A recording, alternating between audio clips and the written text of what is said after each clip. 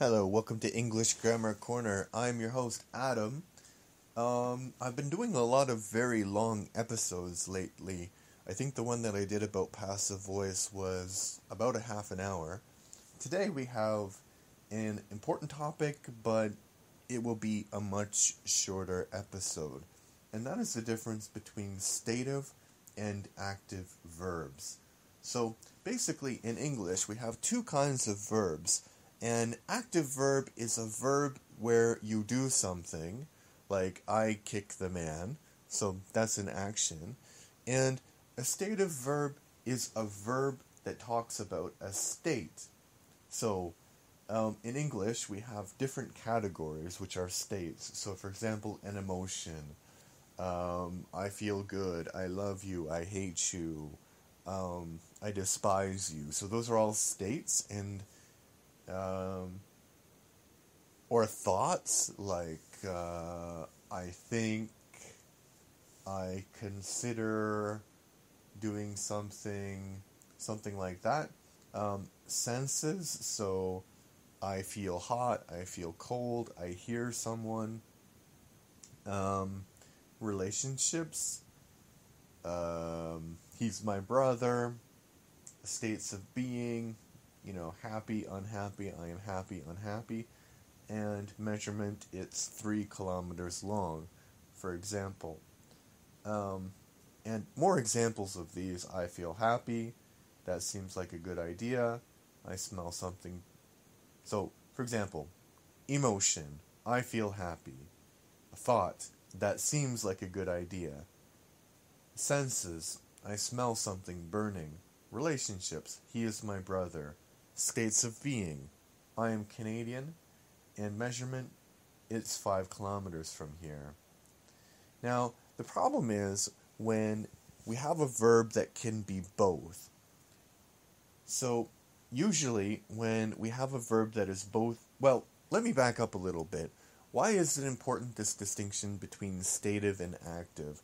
It's important because a state verb is not an action, and because it's not an action, you can't use it in continuous tenses.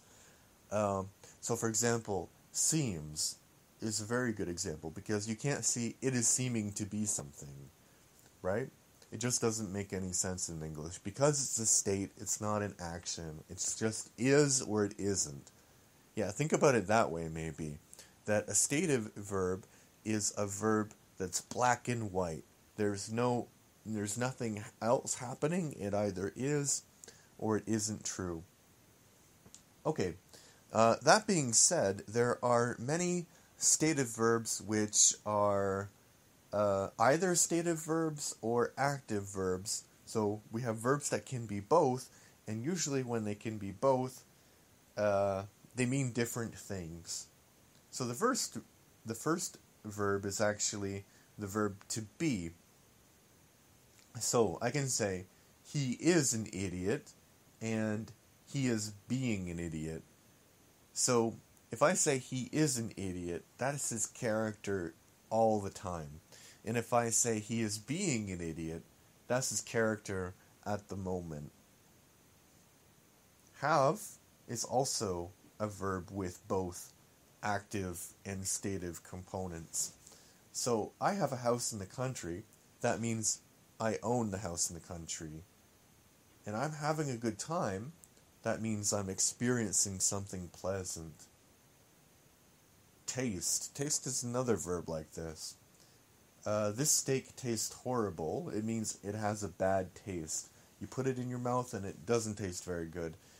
I'm tasting it right now, and you're right. So, this first taste is kind of active. It just has that taste, and you feel it.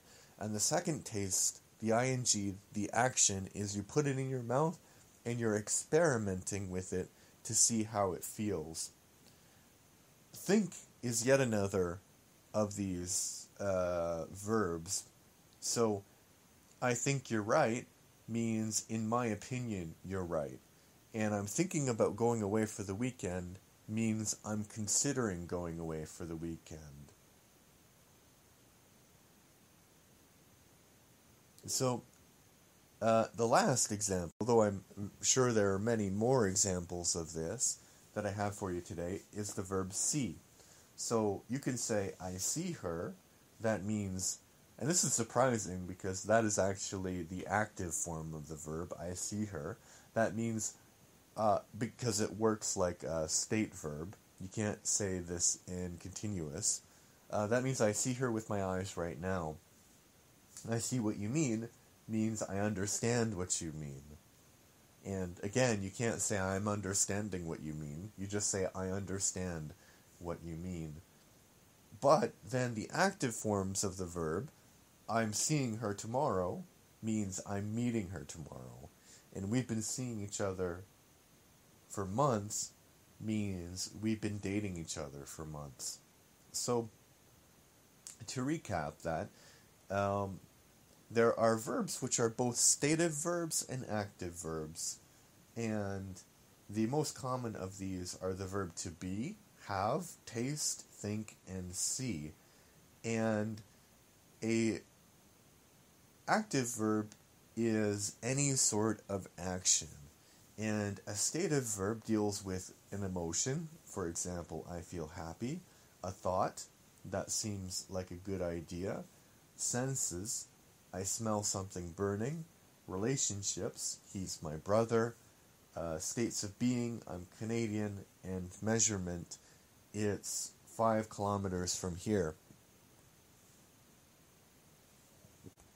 And the reason this is important is because you can't use an ing ending on a verb that is a stative verb or a verb that can be both but at the moment is functioning like a stative verb. So that's all that I have for you today. I thank the people who have signed onto the Facebook page, who have liked the Facebook page. You can click like if you want, and you can join the conversation.